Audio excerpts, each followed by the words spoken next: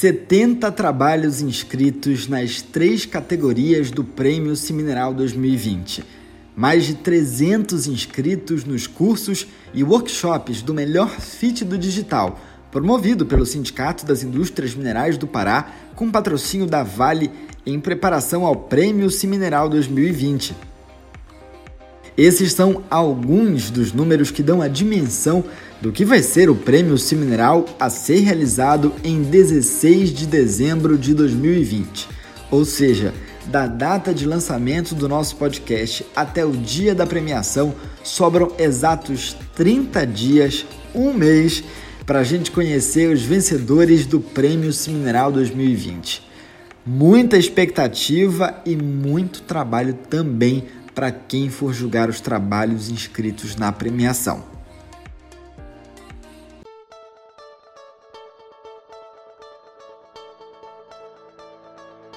Com patrocínio da Vale, da Hidro, da Alcoa e da Sinobras, está no ar mais um episódio do podcast do SimineralON. Hoje vamos falar sobre a expectativa para o Prêmio Simineral 2020.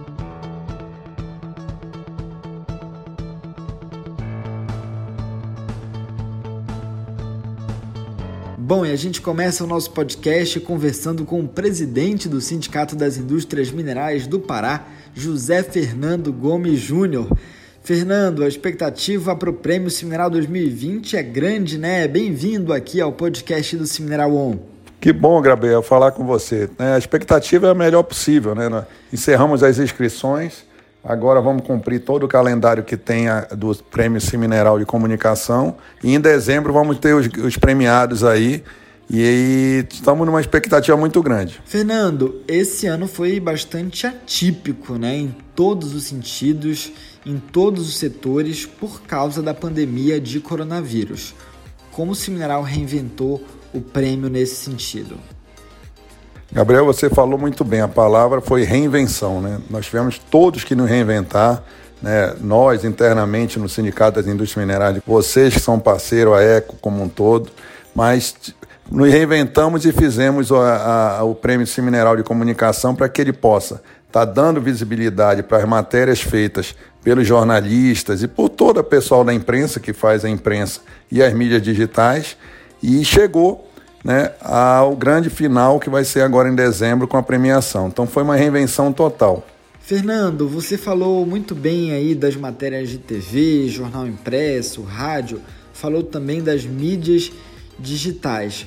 E aí eu queria dizer que o jornalismo profissional, e já puxando essa sardinha aqui para o meu lado, né, Fernando, que eu sou jornalista, o jornalismo profissional tem cumprido um papel muito importante na cobertura dessa pandemia, né? Queria saber que avaliação você faz sobre isso.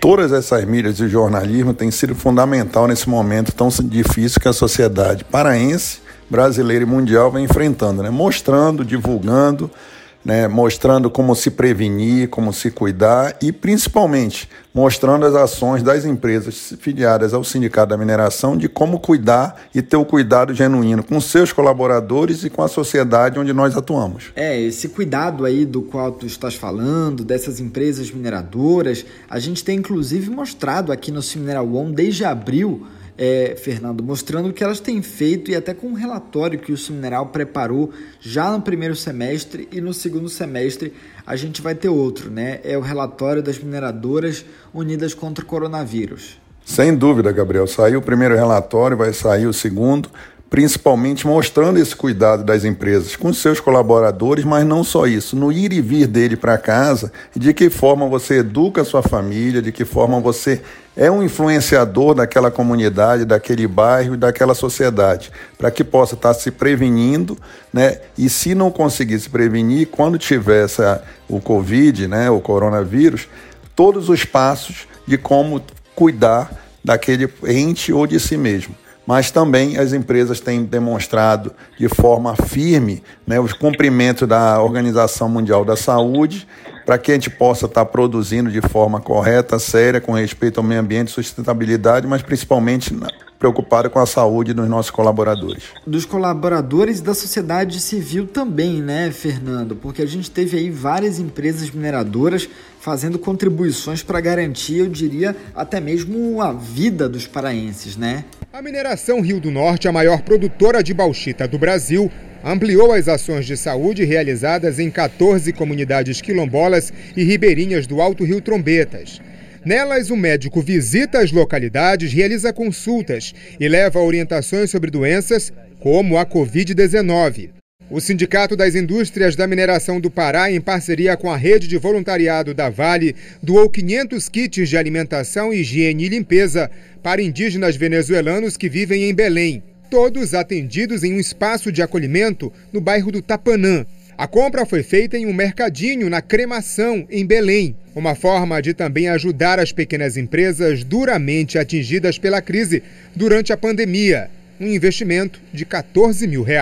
Vamos em frente, sempre juntos, no combate a essa praga que é o coronavírus. E quem puder, fique em casa. Sem dúvida, Gabriel, as empresas de mineração foram decisivas no momento do pico da pandemia, mas não só isso. As empresas têm um olhar que essa pandemia, infelizmente, enquanto não tiver a vacina, vai demorar a ser resolvida, e é uma corrida, uma maratona, não uma corrida de 100 metros. E as empresas fizeram os aportes e vão continuar fazendo, com a preocupação com álcool gel, com os hospitais de campanha, com água, com cesta básica, com equipamentos de saúde. As empresas têm feito um trabalho fundamental de apoio ao governo estadual, às prefeituras municipais onde nós atuamos, mas também cuidando da sociedade. Para você ter uma ideia, várias empresas também fizeram aportes para as prefeituras, para que elas possam estar cuidando da vida das pessoas. Perfeito, Fernando. E como a gente falou agorinha do relatório das mineradoras unidas contra o coronavírus, esse relatório está disponível lá no site do Simineral, simineral.org.br. É só acessar lá, tá bem facinho de encontrar o relatório para as pessoas conhecerem o que as mineradoras fizeram aqui no Pará para combater a pandemia da Covid-19. Bom, a gente começou essa história, Fernando, porque a gente estava falando da importância do jornalismo profissional, que cumpriu aí um papel decisivo, aliás, tem cumprido um papel decisivo para informar as pessoas a se prevenir do coronavírus. Da mesma forma que os jornalistas profissionais têm feito isso, a produção de conteúdo digital, os produtores de conteúdos digitais também têm feito. E assim como eles, os profissionais de comunicação de empresas mineradoras, informando os colaboradores e a sociedade.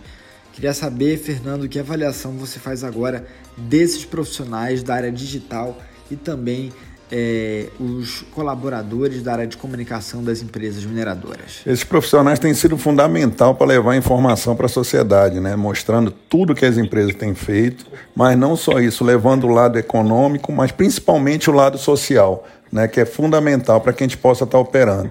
Então a gente só tem que dizer, pelo Sindicato da Mineração, muito, muito obrigado a todos esses profissionais por esse trabalho de divulgação de forma séria e correta que eles vêm conduzindo as matérias nesse momento tão difícil que nós estamos passando.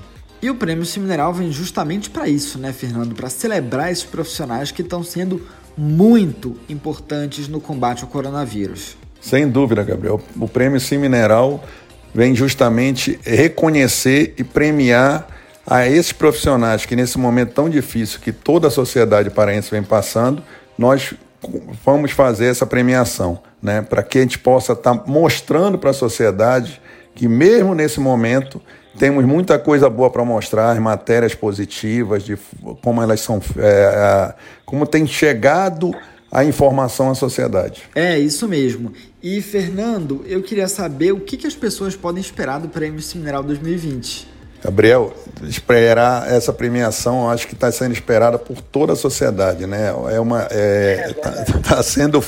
Todo mundo está ansioso para saber quem vão ser os premiados e nós vamos fazer uma premiação muito bonita à altura das matérias e dos profissionais que se envolveram e se inscreveram para ter esse reconhecimento. Não tenho dúvida que vai ser o melhor prêmio dos últimos anos que nós vamos fazer. E claro, né, Fernando, respeitando todas as normas de segurança para garantir que as pessoas, fiquem bem, com saúde e premiadas. Sem dúvida, você colocou muito bem, Gabriel. Vai ser um prêmio diferente desse momento que nós estamos vivendo, mas que é um momento agora que não é mais o novo normal, já é o normal. Por isso que ele vai ser totalmente digital, né, respeitando todas a OMS, a Organização Mundial de Saúde, todos os requisitos para que a gente possa entregar essa premiação e que seja uma premiação muito festiva, mas respeitando o distanciamento e todas as normas. Fernando, muito obrigado por ter participado do SimineralON aqui com a gente. Queria que você deixasse um recado aqui para quem está ouvindo a gente agora. Gabriel, só tenho a agradecer a você e todos que estão nos ouvindo, mas principalmente reforçar que agora em dezembro vai ter o grande finale, né? O resultado final com a premiação do Prêmio Simineral de Comunicação. Então participem todos, que vai ser uma festa muito bonita, feita com muito carinho, para toda a sociedade paraense, em reconhecimento a esses profissionais que se empenharam e se inscreveram nesse prêmio tão bacana que nós fazemos para vocês. Fernando, eu já quero deixar um convite aqui para você, para a edição do nosso podcast de dezembro, você voltar aqui com a gente, com o vencedor do Prêmio Simineral 2020, tá bem? Vamos sim, Gabriel, vamos pegar o vencedor, trocar figurinha, eu, você e ele, para a gente falar desse ano de 2020 e as perspectivas para o ano de 2021. Estou à disposição. Obrigado, Fernando. Obrigado, Gabriel. Fica com Deus e saúde aí para você. Com patrocínio da Vale, da Hidro, da Alcoa e da Sinobras, esta foi mais uma edição do podcast do SimineralON. Como você ouviu aí, na próxima edição nós vamos conversar com os vencedores do Prêmio Simineral 2020 e quais as perspectivas para o ano de 2021, que promete ser desafiador. Muito obrigado pela sua companhia e até a próxima. Tchau!